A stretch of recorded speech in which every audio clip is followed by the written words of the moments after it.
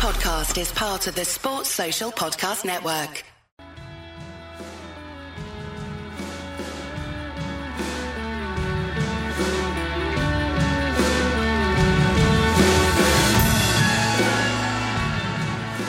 Hello and welcome to the latest episode of Wisden and CricViz's podcast series, The Greatest T20.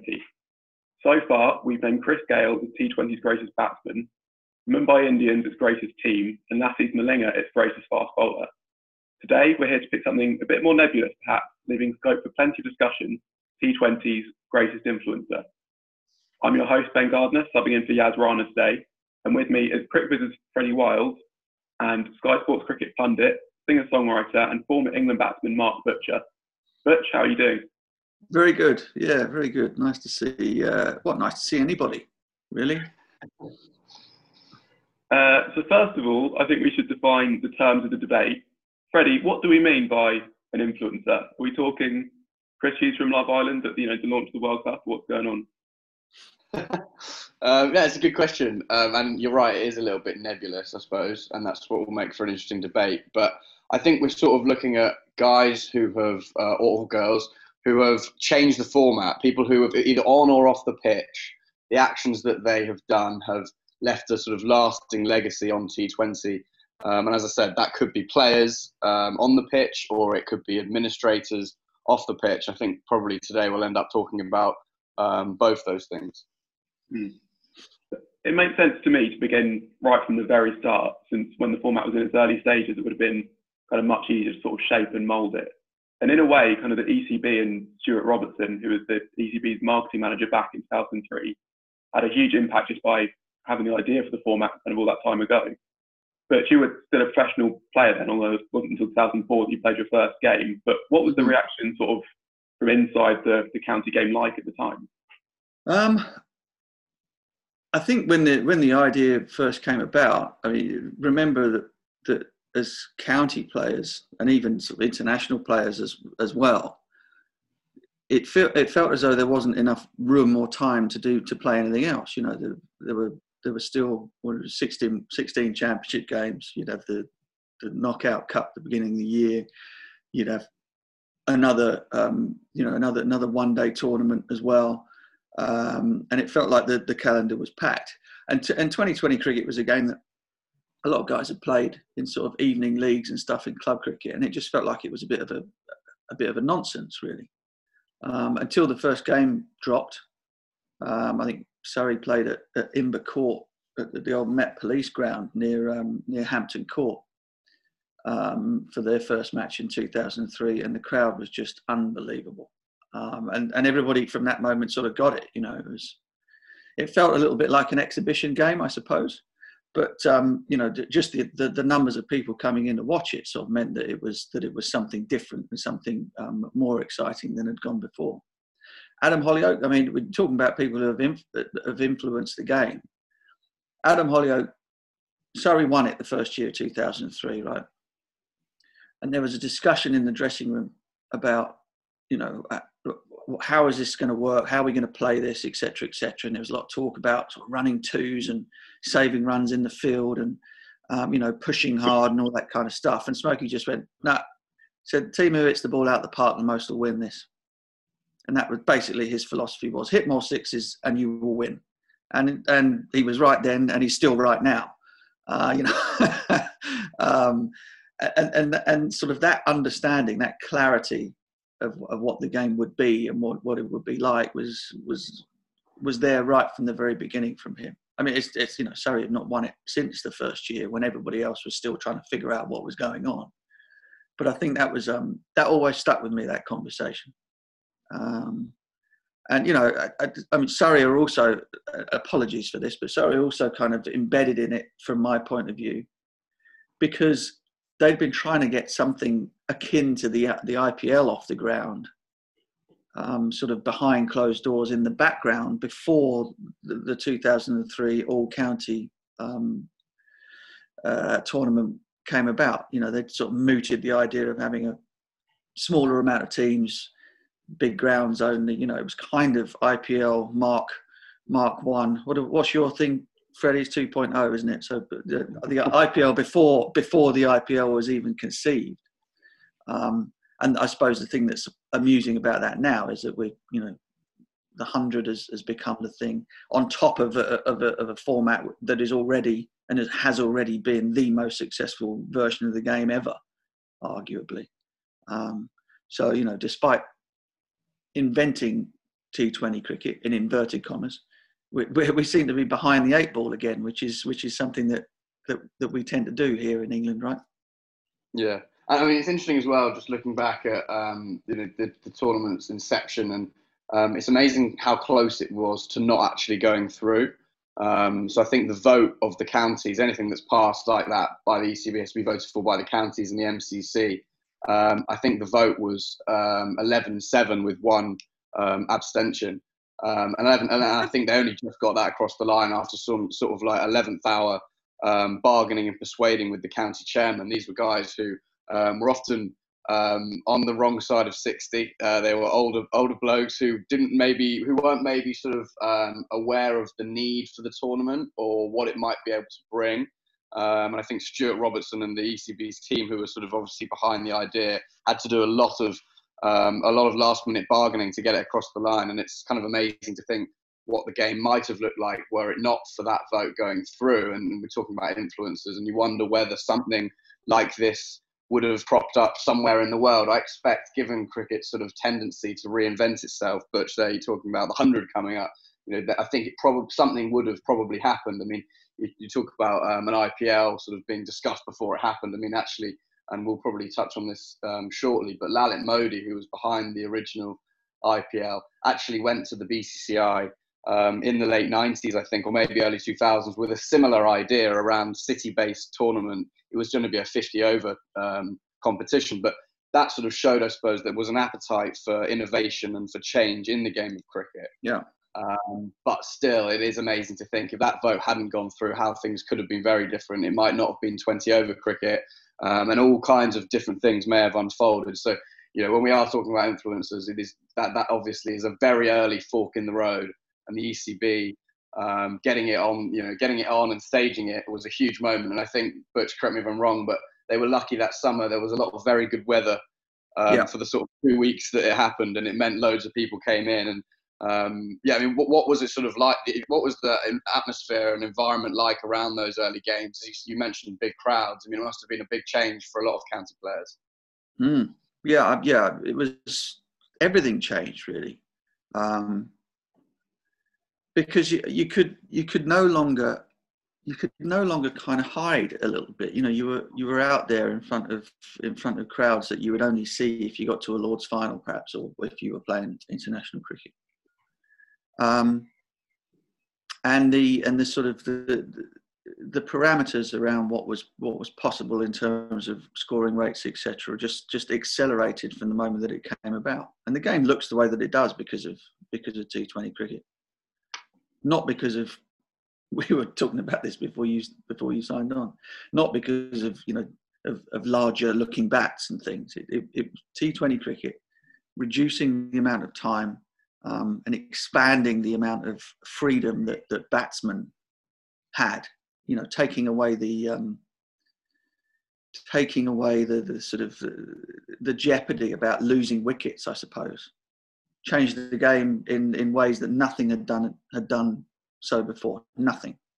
And the players kind of cottoned onto that pretty quickly, I think. At least they did post 2003. Surrey might have had the thought earlier about that it was going to be all about donging the ball out the park. But pretty soon everybody else caught up, and the game, I think the game looks better in all formats because of it. I really do. I mean, you can argue the toss about, batting techniques and being able to bat long periods of time, etc., in Test match cricket. But the upshot has been that you have more results in Test matches. Arguably, you have more exciting games. And all of that is because of T20 cricket. So I mean, it was one heck of a leap, really, I suppose, given how conservative the game has been. But look what it's done. That kind of, just before you go on, I'll lead that into the sort of the idea of the 100. In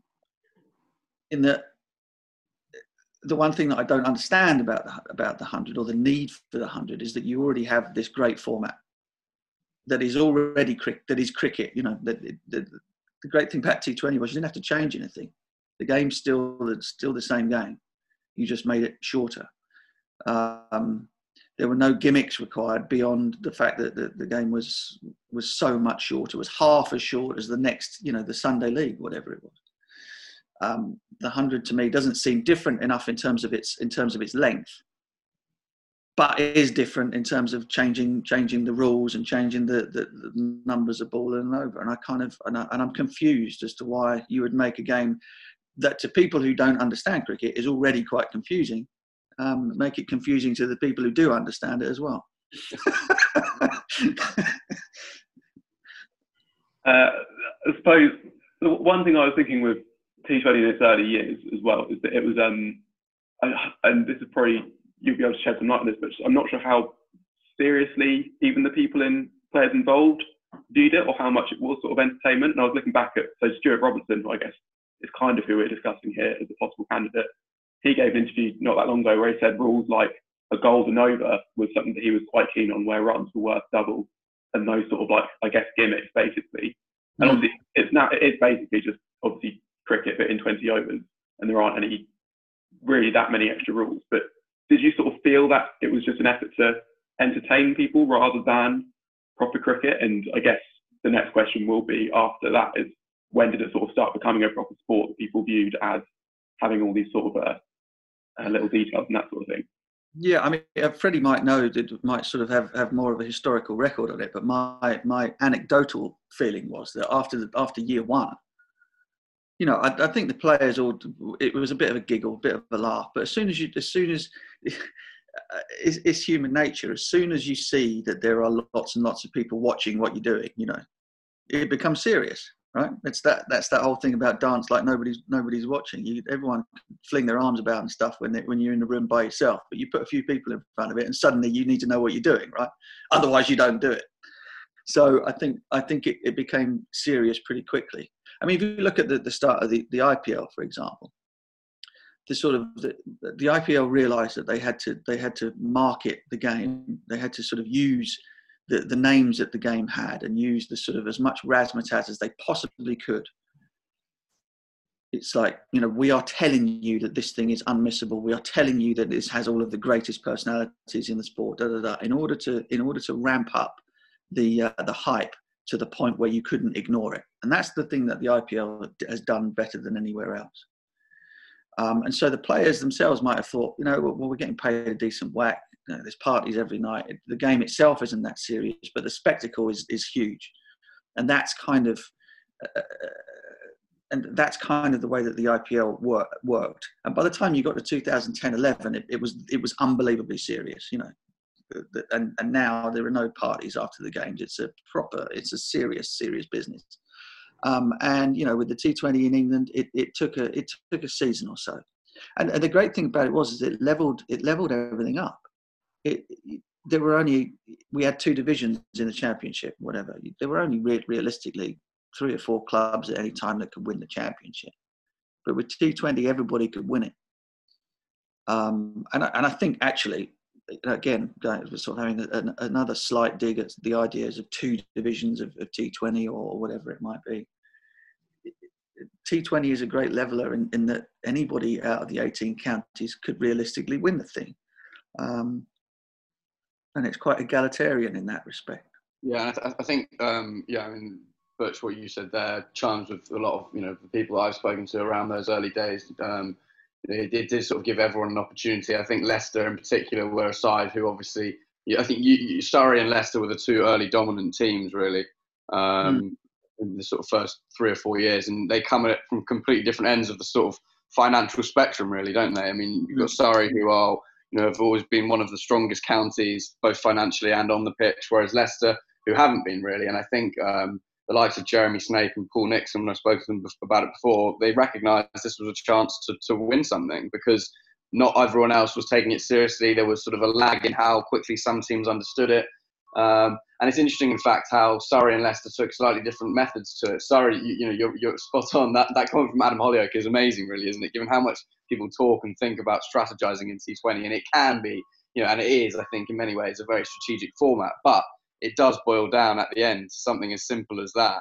And it's something that the West Indies side have showed over the last sort of decade or so. It's just hit the most sixes and you're going to win.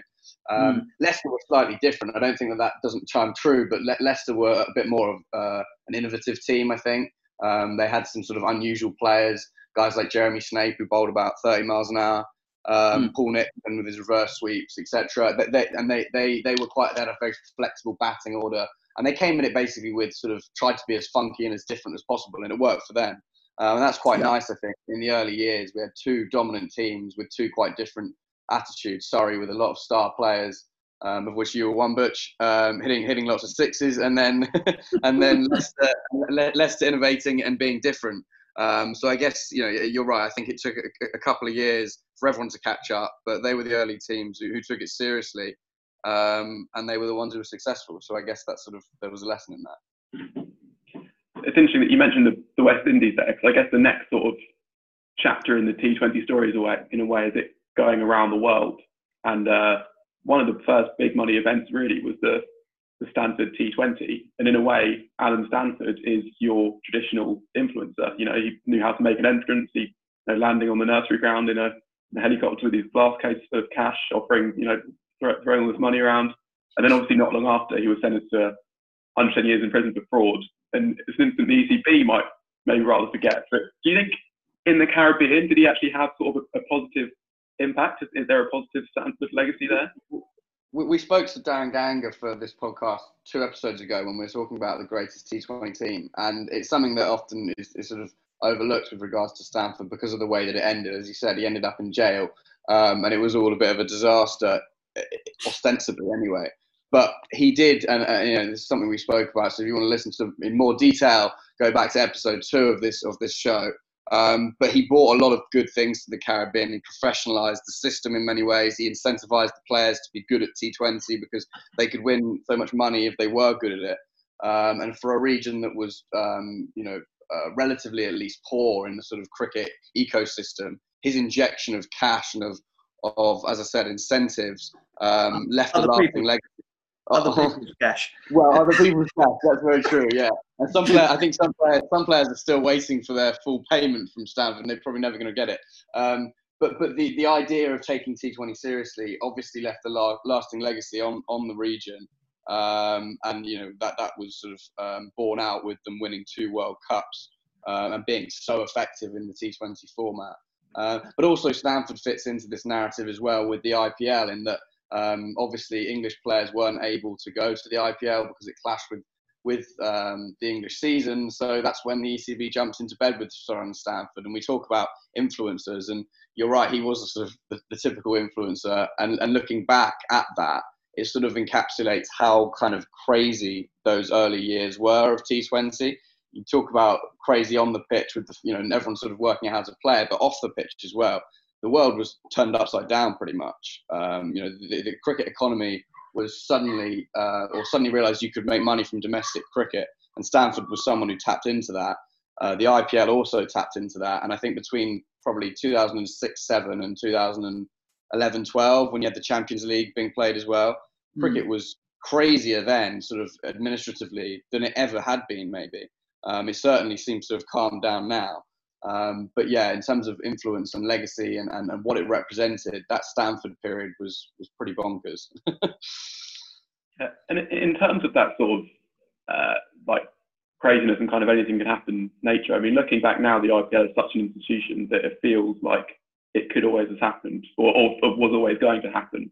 But people credit that T20 World Cup win as sort of galvanising, I guess, the drive for it. Was that win really as significant as that? If Ms. Brohak hadn't played that scoop, might there be no IPL, or is that too simplistic? No, I think the IPL would always have happened. I mean, what year, Freddie? When was the ICL? When did the sort of the? That was formed that was launched in 2007, around a similar time, just before the T20 World Cup. Yeah. Yes, you're right. be that it was a reaction. The IPL was partly a reaction to that as well. Yeah.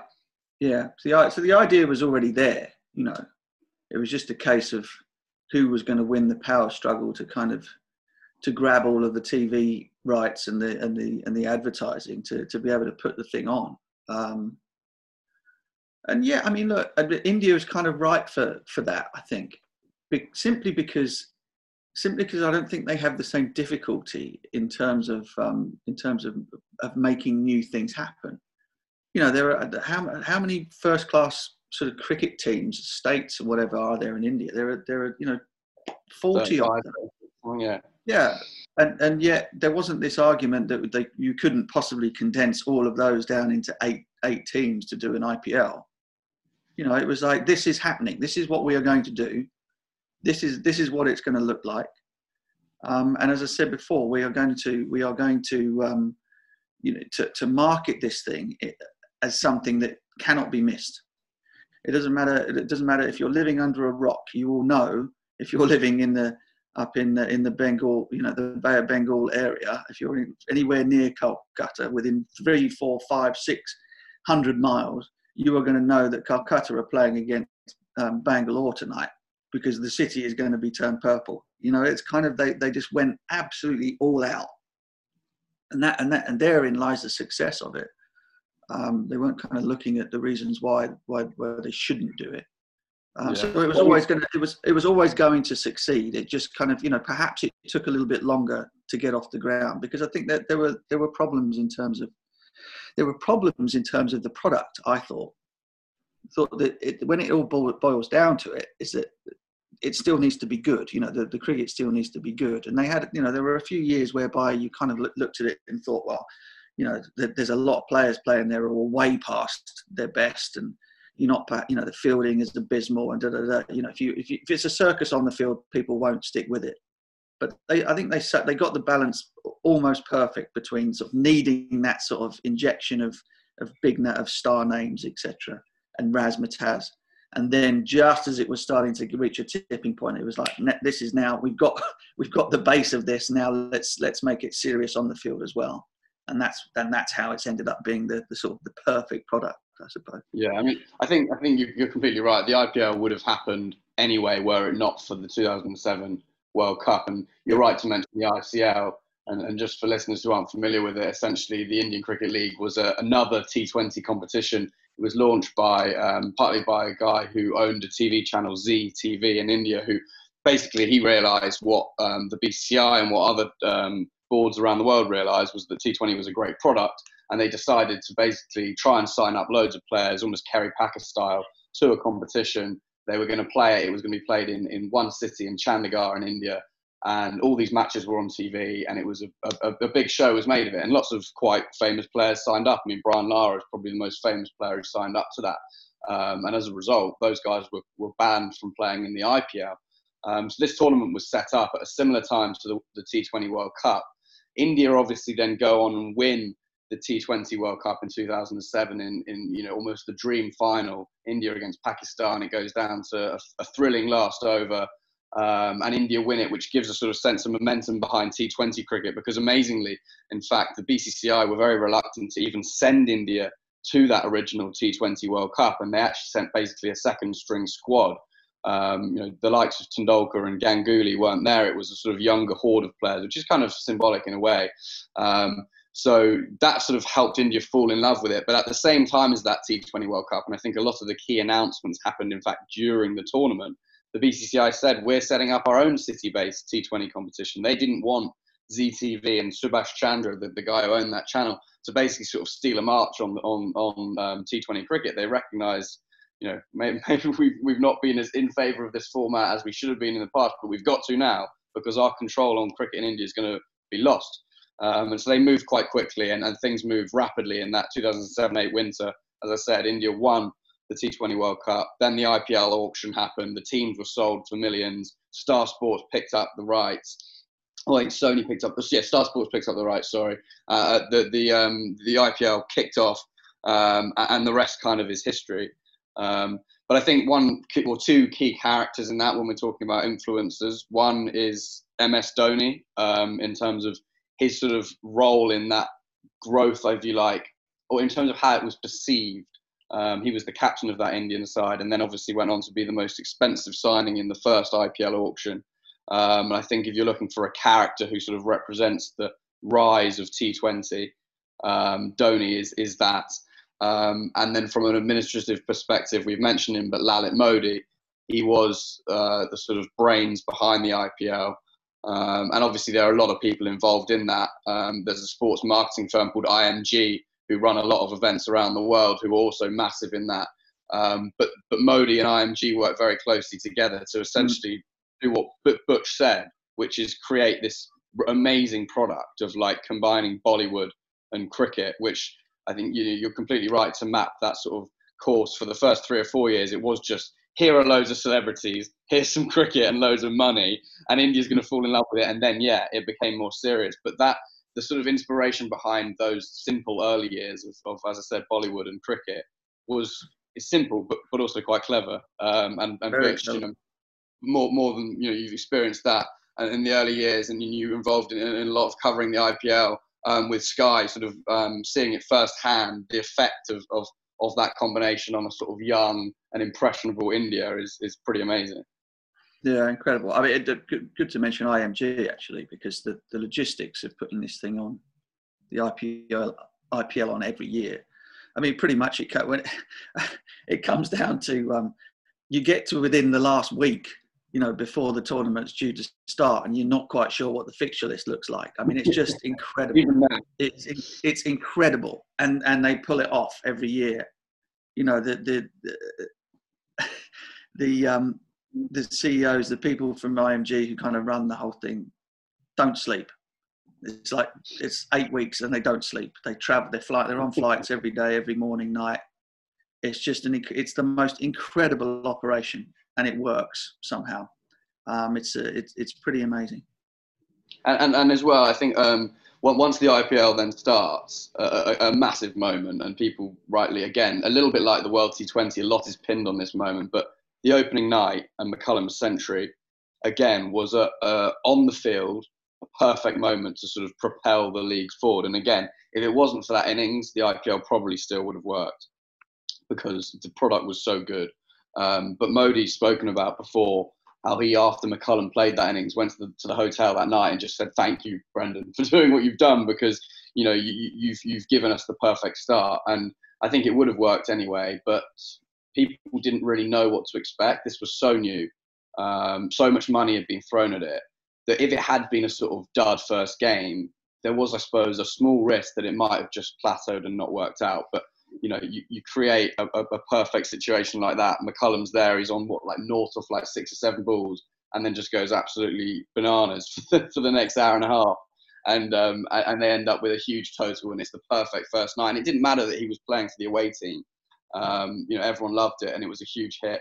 And from that point on, the rest is history, and the IPL has gone on to sort of reshape the global calendar. Yeah, well, that leads quite nicely on to, because I feel like we've discussed a lot of quite top level administrative things so far, but there's that was as well as an important innings from an influence point of view. It's just a brilliant T20 cricket innings. I mean, you talked about the impact that still ranks very highly just across all innings the format has had, and we should talk in depth really about the things that have influenced the playing style of T20 cricket, as well as how it's sort of been proliferated around the globe. And Freddie, you called the West Indies the T20's first dynasty on a previous pod. How much did, I guess, that team, the players in that team, influence kind of, I guess, the template of how to approach being successful in the format? Well, I mean, they took what Butch mentioned about hitting sixes and sort of just popularised it. In terms of in a batting perspective, I mean, there are some. I've just written down here some players who could easily be, who have definitely been influencers from the West Indies. Chris Gayle, obviously, Sunil Narine, Andre Russell, Karan Pollard, Darren Sammy, Samuel Badri, all for slightly different reasons, but just to have that many players from one single region is testament partly to what we spoke about with regards to Stanford. And how he sort of made T20 cricket an event and something to be taken seriously, and so they did, and then became very good at it. You mentioned Darren Bravo there. Bravo too. Yeah, I mean exactly. Yeah, Yeah. I've met missed the leading wicket taker in T20 history, which sort of sums it up. That they've produced an amazing array of talent. And I think critically, not only are these guys good, but they've often done things differently. So just to quickly whiz through it, Gale, 6 hitting, for example, is the thing he's clearly done. Narayan, from a sort of mystery spin perspective, bowled a lot flatter, a lot faster than spinners do. Samuel Badri bowled in the power play. Pollard and Russell, these are guys built like sort of boxers, really. And then Darren Sammy as a captain, as a leader, as well as someone who's led them to 2 T20 World Cups, and then Dwayne Bravo with slower balls and Yorkers at the death. They've done things slightly differently, and I think that's where, when you're talking about influencers, left the mark on the game and kind of changing how it's played. Is that fair to say, Butch? Yeah, I mean, I reckon so. I mean, funnily enough, though, a lot of those guys were kind of test match 50-over players beforehand, weren't they? They're kind of... So they've adapted and perhaps used the experience that they'd gained by playing longer forms of cricket, married that with their undoubted physical attributes. You mentioned the size of guys like Pollard and Sammy, etc., the imposing nature of them, and just the ability to hit the ball as far as possible. And you've got the perfect marriage of all things, really. Athleticism is such an important part of the T20 game, whether that be brute strength or Bravo with his sort of being able to sort of hit Yorkers, hit guys on the head, bowl brilliant slower balls, brilliant in the field, dancing to celebrate, all of that stuff. It's all part of a great entertainment package, and I think there's 2 arguments, I suppose, in terms of influencing, because some might say in West India, in the Caribbean, in the region, that those guys have been an influence for the worse, because Test match cricket has struggled, etc. But you could look at it and say they've kept the game alive. They've kept the game in the forefront in the region, and perhaps because of it, that there is a slight resurgence in kind of like the interest in the other formats too.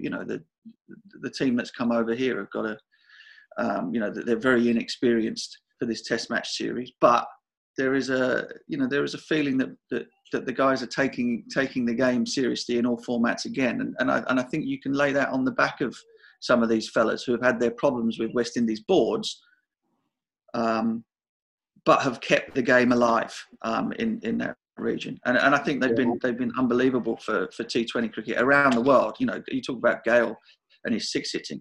Gale is the man, and he said it himself. He's the man that kind of, if you want people to take your format, your new tournament seriously, then you've got to sign me. I'm the man. That might not be the case nowadays, but it certainly has been for the last 15 years. Yeah, and we've talked there a little bit about their influence on the pitch, but I mean, just the way that they've, and you sort of touched on it there, but the way that they've become sort of freelancers is also a huge thing. And many players around the world, not least from South Africa, but all over the world now, sort of followed in the footsteps, I suppose, of those players. And it's partly to do with the economics of cricket in the Caribbean and how much they're paid by the West Indies Cricket Board. But guys like Gale, and also I think probably more critically Narayan and Pollard, because they were maybe they weren't so much stars before. Gale scored 2 Test match triple centuries. He's a freakish player in all formats. They weren't that, and they sort of went and said, we can make a career without international cricket, and they have, and that's kind of indicative of maybe the way the game's going as well. So yeah, I mean, it's quite hard to pin a single player when we're trying to find an influencer to decide one of them. I mean, Gale is probably the sort of most iconic of those guys. But for me, I think Narayan and Pollard stand out in respect to the fact that they didn't have to rely on their sort of international career in quite the same way. They obviously have played international cricket, but Pollard was sold in the IPL for close to $1 million when he played. I think he had an ODI average of 7, which kind of sums up the new world, really. And then other players that are worth mentioning, and it's interesting that they come from another sort of financially slightly worse off area of the world, and I think therefore prioritised T20, and maybe coaching was different. But guys like Lasith Malinga, Ajantha Mendis, and Tilakratne Dilshan, 3 Sri Lankans stand out all as having innovated massively on the pitch. And again, that might come back to, as I said, the fact that in these countries there's maybe slightly different coaching structures, but like in England, when you're brought up, you're sort of told to play in certain ways. Malinga obviously bowled with this ridiculous round arm action. Mendes, who created the Karen ball, which Narayan then I think took on, and I think he credits Mendes with that. So we're talking about Narayan as an influence, so we can't look past Mendes. And then obviously there's Dilshan's Dil Scoop, which is probably the craziest shot in the game. Yeah. Are you able to talk through just like the madness of what playing? Because I mean, we've seen Brendan McCullum play those famous ramps against Sean Tate when he was bowling as quick as anyone ever has. What, like, because I mean, not obviously most people listening to this podcast won't have even faced bowling anywhere near that quick. What is it like to do that, to face it and then basically redirect it at your own head? Mate, I've got no bloody idea. There's no chance I'd have ever done that. You know, it's lunacy enough that you're going to do this. You kind of can, you can still get out of the way if you don't get the ball that you're after. You know what I mean? And they don't do this. That positioning does not happen on release of the ball. They've made up their mind they're going to do it a long way before. And I think if you do end up getting chalked up trying to do that, it's because you've made a late call. You know, it's just, I still find it incredible watching them do it. I really do, because as you say, that you get hit at that sort of speed, you know, and you're putting yourself in line with it, really. You're going down and you're probably not getting up. So, you know, the bravery involved is incredible. But, you know, there's so much audacity in terms of what batsmen do nowadays. And it's all because of T20 cricket. And the format itself is an influencer. I mean, that's the great thing about it, is that it has changed the game more than anything has changed it in the 100 years previous. T20 has made the game accelerate to an extent that nothing else has. Another player as well, from an English perspective, that's probably worth mentioning is KP. There are a few English players who, but again, on and off the pitch, who have left such an influence on the game. I mean, the obvious thing when we're talking about on the pitch, like we did with Dilshan, is the shot, the switch hit. I mean, David Warner's someone who's also played it. I think he was playing it at a similar-ish time. Peterson was ahead of him in playing it, I think, just about. Warner's made it, maybe even more, or become more famous playing it.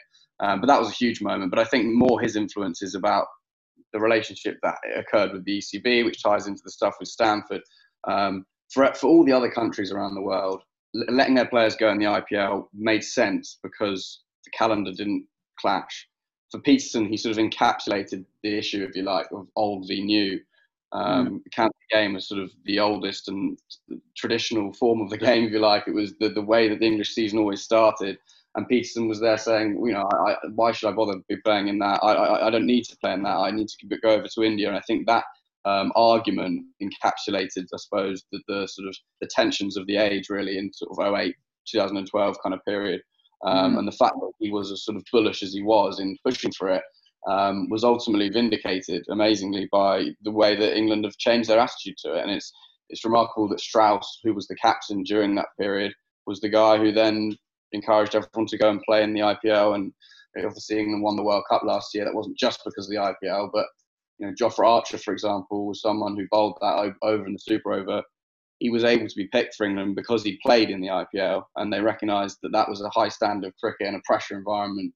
And you know, in a way, they owe some of that to KP, I think. Yeah, I mean, without any doubt. I mean, I'll never forget watching him switch hit Murali for 6. You know, left-handed over long on. He did it. Who else did he do it to? New Zealander. Well, he did it to Scott Styris, which is a little bit less impressive. Well, no, I mean, it was still jaw-dropping at the time. Yeah. You know, I mean, he was incredible. Player of the series, player of the tournament when England won the T20 World Cup in the Caribbean. You know, he was one of the greatest players that's ever worn an England shirt, KP. But you're right. He was, and you could see at the time he was absolutely right in what he was saying. But the problem was that he was asking to miss Test matches, wasn't he? That was the problem. You know, England would play the two early tests against, you know, poor old Bangladesh or Sri Lanka coming over in May, early June, whatever it was. And he was basically asking to miss England matches. which on the face of it sounds, sacrilegious. The interesting thing was for me was that the coach at the time was taking time off. The coaches needed a rest. I remember Andy Flower missing a series because he needed a break. But players who were playing in all three formats weren't allowed to do the same. And okay, KP wasn't going for a break. It wasn't a break. He wanted to go over and earn a pot of cash. Don't blame him. And also to pit himself against the very best in the sort of the newest format of the game. And, as you said, Strauss in the end, when he became, when Poacher became gamekeeper, he decided that it was a very good idea to expose his players to that sort of environment. But by then it was too late for Kevin. He's, in terms of English cricket, I think he's probably one of the biggest influences that there has been in all formats of the game, to be honest with you, let alone T20. And the fact that people still, to this day, love or hate him is kind of testament to who he is as a bloke and how great he was as a player. Yeah. I guess we've touched on some of the influences in terms of batting and spin bowling, but perhaps not pace bowling quite so much. I guess the key thing in T20 cricket with pace bowling has been the slower ball, and in particular, because obviously you had slower ball bowlers back, in the early years of the 20th century, you had Bill Lockwood bowling slower balls. But I guess it's the number and type of slower balls that all bowlers have now that's remarkable. Who are the key figures in that sort of revolution? Well, one good one I was talking to Butch about is Jay Dernbach at Surrey. He was someone who did it quite early. Is that fair? Yeah, it's fair. It's very fair. But everybody did. Adam Hollyoake himself was kind of, slower ball bowler, death bowler extraordinaire in the sort of in the late 90s, early 2000s in T20 cricket with the split finger slower ball. Malinga, we've already talked about Malinga, Bravo. It's like the usual suspects, really. And this, the key to it is, I think to try for the viewers, the idea of the slow ball, obviously, is you're changing your pace. Batsmen can't set themselves, etc., etc. But what you are trying to do, you're trying to start the batsman's backswing early. That's basically all you're trying to do. If you can get the bat coming down before the ball's arrived, then the guy can't pick the bat back up and start again. So you're encouraging a miss hit, or he's going to hit it for one rather than trying to hit it out of the park. And so the guys who were the very, very best at that, they needed a couple of things. First of all, was they needed exactly the same arm speed. Everything had to look exactly the same. Arm speed had to be exactly the same. The ones who were the best were not necessarily bowling cutters, because you can see the difference. The batsman can see the difference in the hand coming down behind the ball. So for somebody like Malinga, it's perfect because he just let the ball come out sort of over the top of his fingers. Nothing changed there for him. The back of the hand slower ball meant that the ball, the Jay Dernbach, Steve Waugh used to bowl it back in the mid 80s. Simon O'Donnell, for goodness sake. The ball would come over revolving like a normal seam up delivery. It just, then would dip. So if the batsman didn't quite spot the fact that he could see the back of the hand rather than the front, which is still quite difficult. It still does people. That ball would work. People bowling knuckleballs or stuffing the ball in the back of the hand. You had to have that split second of getting the batsman to start the downswing before he's realised that the ball hadn't quite arrived there yet. And so all of those guys were and are. Malinga's still doing people with them now, isn't he? The very, very best. I reckon the game has been particularly tough on the faster bowlers, actually. So anybody that's been able to stay out there and to do it for as long as Malinga has. He's the king, isn't he? He's the absolute daddy. Has been quite extraordinary because people still, he's so good that it doesn't matter if you know what's coming. He can still stuff you with it.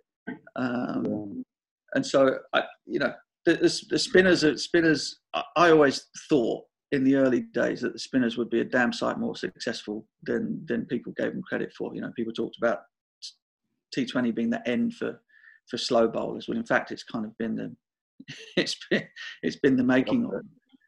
Because, I mean, simply because you have to hit the ball better. You have to hit the ball properly to get it to, to clear the outfield and go for six. Whereas, if you're swinging unbelievably hard at a ball that's already travelling 85 miles an hour, you can go out the park whether you middle it or not.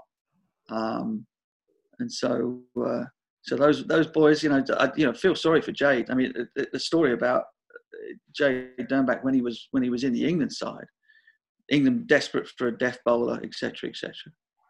And he won a couple of games. He got tagged a few times as well, and because of perhaps the way that he looks and the brashness of him, whatever, people didn't take to him. But he played for England that summer that Tom Maynard died. When I cannot believe that he played. I cannot believe they picked him, and I cannot believe they still put him out there in front of the world. Because the boy was in no fit state, and those were the last matches that he played for England because he was terrible. You can't run up and keep your nerve and hold on to and do all of the calculations and things that you need to do as a bowler at the death when that sort of stuff is going on in your life, and it kind of cost him his career as a white ball player for England, I think. But he was, yeah. I mean, yeah. We spoke to him for the book, and those days at the end of his career, he said were sort of hellish. I remember his very last game, I think, was against South Africa in Chittagong, and he was asked to bowl with a wet ball. And if you've got a backhand slur ball, bowling with a wet ball is not ideal. And the bloke he was bowling to was AB de Villiers, which was kind of the perfect storm or imperfect storm in his case. And yeah, he didn't come back from that. But you're right, and I think it's good that we brought him up because he was ahead of his time in many respects, and in terms of England picking a death bowler, someone to do a specific job. And you're right, he did get tapped sometimes, but that's because that's the nature of the role, isn't it? And then sometimes it's going to go really wrong. But he was slightly ahead of his time, and lots of guys now, guys like AJ Tye who've brought in the knuckleball. There are so many different slur balls. It's quite hard to sort of pin it on one person. And in terms of bowlers, another bowler as well, we've mentioned him briefly, but Jonathan Mendes was massive. His carom ball, which was the word carom comes from a sort of, I think it's a board game in Asia where you flick a sort of disc across a board, and that's essentially what Mendes does with the ball. He flicks it in whichever way he flicks it, it spins that way. And he burst onto the scene for Sri Lanka in sort of 2006. And then lots of players copied him and probably have had more success. Narayan's the most famous, but Ashwin, Saeed Ajmal, these are guys who dominated the format thanks to a delivery that this bloke, cooked up at home, really, which is kind of amazing. And then one last player as well who needs a mention, and this is something that's coming into the game now, is Rashid Khan. And that's not just because of his influence on leg spin, but it's because of where he's come from.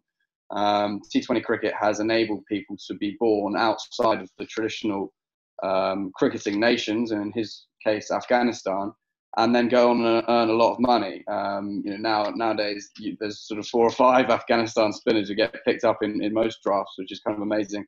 You've got Sandeep Lamachane from Nepal, Ali Khan who's from the USA. Guys who don't play for test teams are making careers out of their talents because of the T20 format. And I think, again, hard to pin it on one person, but Rashid Khan is probably the most famous player to have had such success coming from a region like that. Yeah, what about the left armers, Fred? What about the left arm quicks? I mean, that's they've become a highly sought after commodity. Ryan Sidebottom was obviously a massive part of England's win in 2010. You've got the lad from Bangladesh whose name escapes me right now, Mr. Fizzer, yeah. Every franchise, every county team or whatever, they're all desperate to get left arm quicks. Harry Gurney has made a name for himself around the world. He was brilliant in the CPL last year. Guys will go for money just because of the fact that they bowl with the left arm. Absolutely. Yeah, I mean that's another sort of very influential skill in the game of T20 cricket.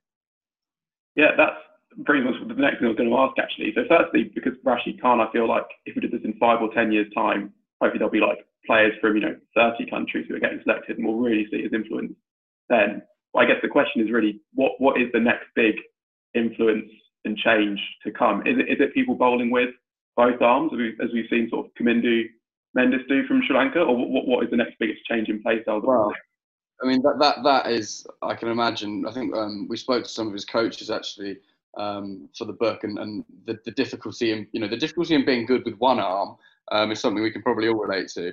But Kamindu Mendes can bowl with both, which is kind of amazing. And in the age of matchups, in particular, captains are so keen to have the ball turning away from the bat.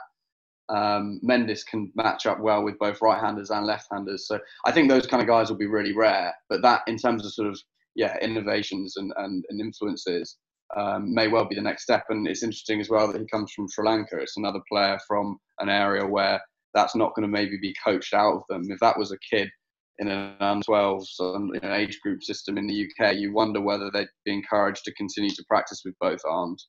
But in Sri Lanka, he has done. And that's the kind of thing that might leave a lasting legacy as well. And you mentioned matchups there. And Freddie, obviously, he notes down sort of candidates for each category before the podcast starts. And he was too humble to note down CricViz as potentially one of the format's influences. But really, the discourse around T20 has changed hugely from a format that people said had basically no strategy to one that is arguably viewed as the most complex of the lot. In terms of there's all these stats going around, it's an amazing level of depth that people talk about the format in. Who has helped that shift along, sort of inside the game as well as outside of it? Yeah, well, it's a good question, and there are various sort of characters throughout the short history of T20 who have had an influence on the use of data in the game. I mean, one of them is, and I think this is probably more just all formats, would be Nathan Lehman, who was England's analyst, who was probably the first sort of famous analyst, if you like. But in the T20 sphere, a guy called Venki Mysore, who is managing director of Kolkata Knight Riders, has had a massive influence on data in cricket. He was brought in 2010-11 to the Knight Riders, who were doing terribly in the IPL at the time, and was basically told, look, bring your, he was from a financial background in the US, bring your sort of rigorous financial planning mindset and apply it to cricket. And try and turn around our results. And he did. And the first thing he identified was the auction. Spotting players who are undervalued is key. And he employed a guy called A.R. Shrikant, who's their analyst. And KKR turned their fortunes around. They won the IPL twice in 4 years and the Champions League. And at the heart of their success was identifying players who other people hadn't spotted yet, and who were cheaper than, and buying them for less money than other teams might have spent. So, yeah, he was a huge character in that. And also he's had an influence as well, actually, now it's important to mention, on the sort of global brand of teams. So the Knight Riders they own a team in the CPL. They had bought a team in South Africa's league before that went bust. So there's a bit of an element there of something to the future too. You wonder, Man City in football do that. They've got a team in their owners have got a team in America and a team in Australia.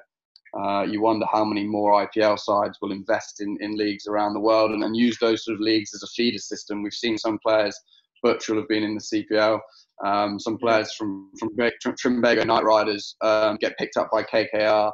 And you wonder whether there'll be more crossover between teams in the future. And Venki has played a huge role in data and in that sort of quite forward-thinking idea around multiple team ownership, I suppose. So he's definitely a big influence. He's a good man too, Venki. Very good man, and sort of pretty forward-thinking. I mean, it's one of the things that the BCCI somehow is kind of allowed by making the teams sort of owned by, not owned by them, they're part owned by the BCCI, but they're kind of privately owned companies. It's allowed sort of levels of innovation and different thinking, I suppose, that can be difficult for organisations on their own to come up with. So, yeah, I mean, he's a very, very interesting character, Venki, and this idea of sort of world domination, I suppose, of the TKR brand is it's depending on your point of view, it's either very exciting or very frightening. But, the Trimbago Knight Riders are kind of, by far and away the most sort of professional outfit in the CPL. And Venki comes over, he'll come over and visit and spend couple of weeks with the team, make sure that everything's running the way that he thinks it should be, and then he disappears back, So yeah, he's a pretty big guy. And one thing before I think we come to a decision is I guess the next thing the format might have the next evolution it might have is sort of the resurrection of that Champions League T20 idea, possibly.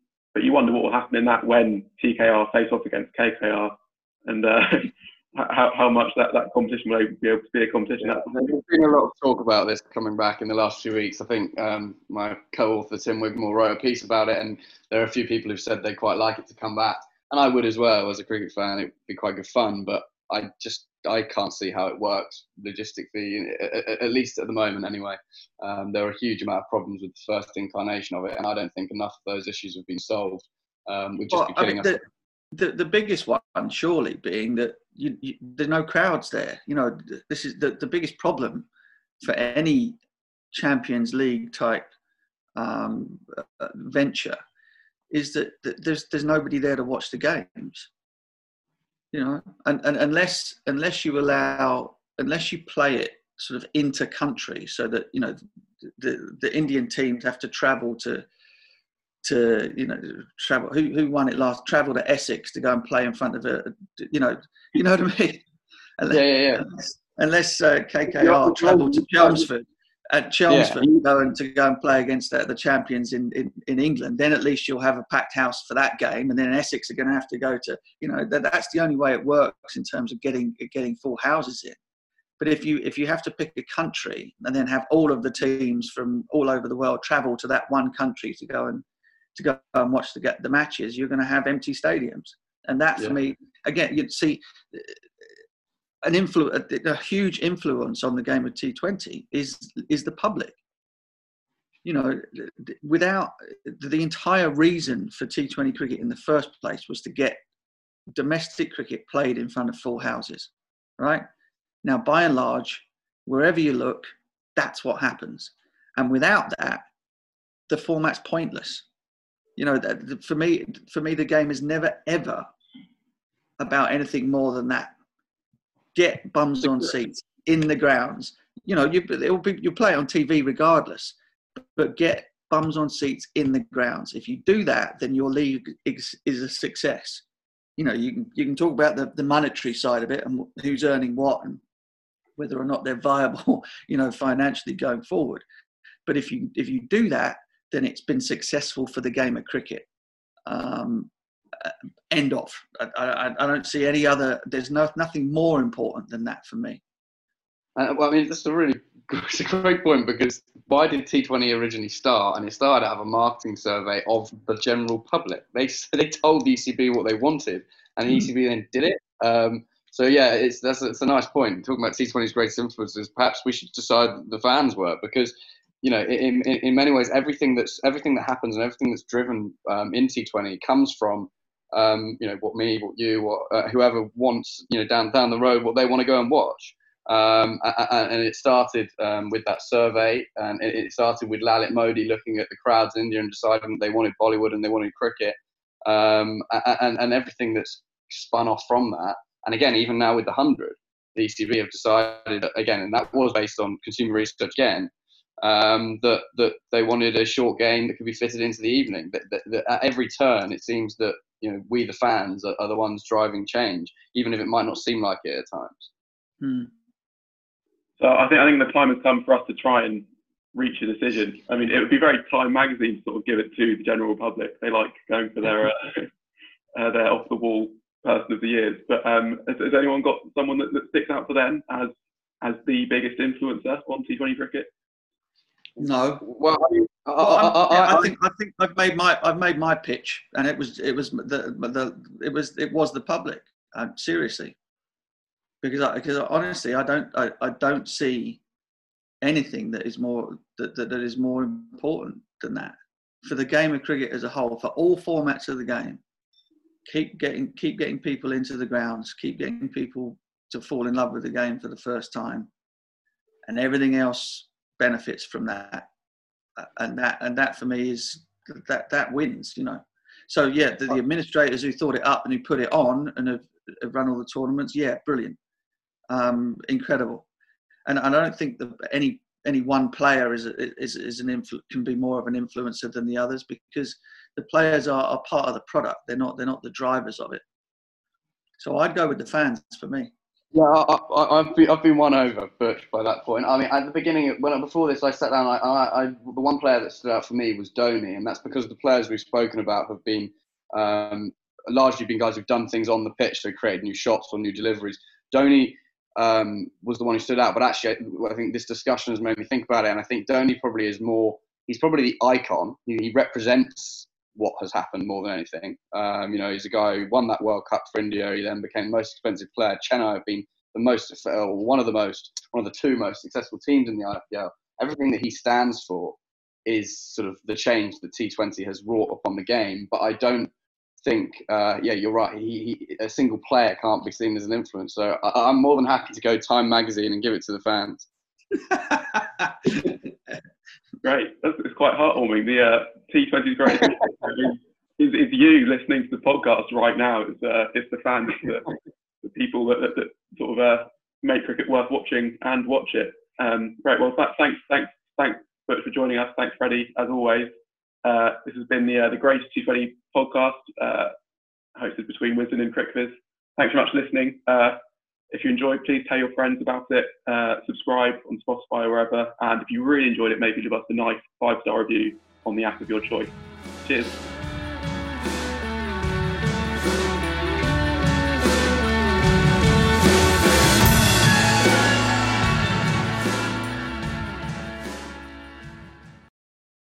Sports Social Podcast Network.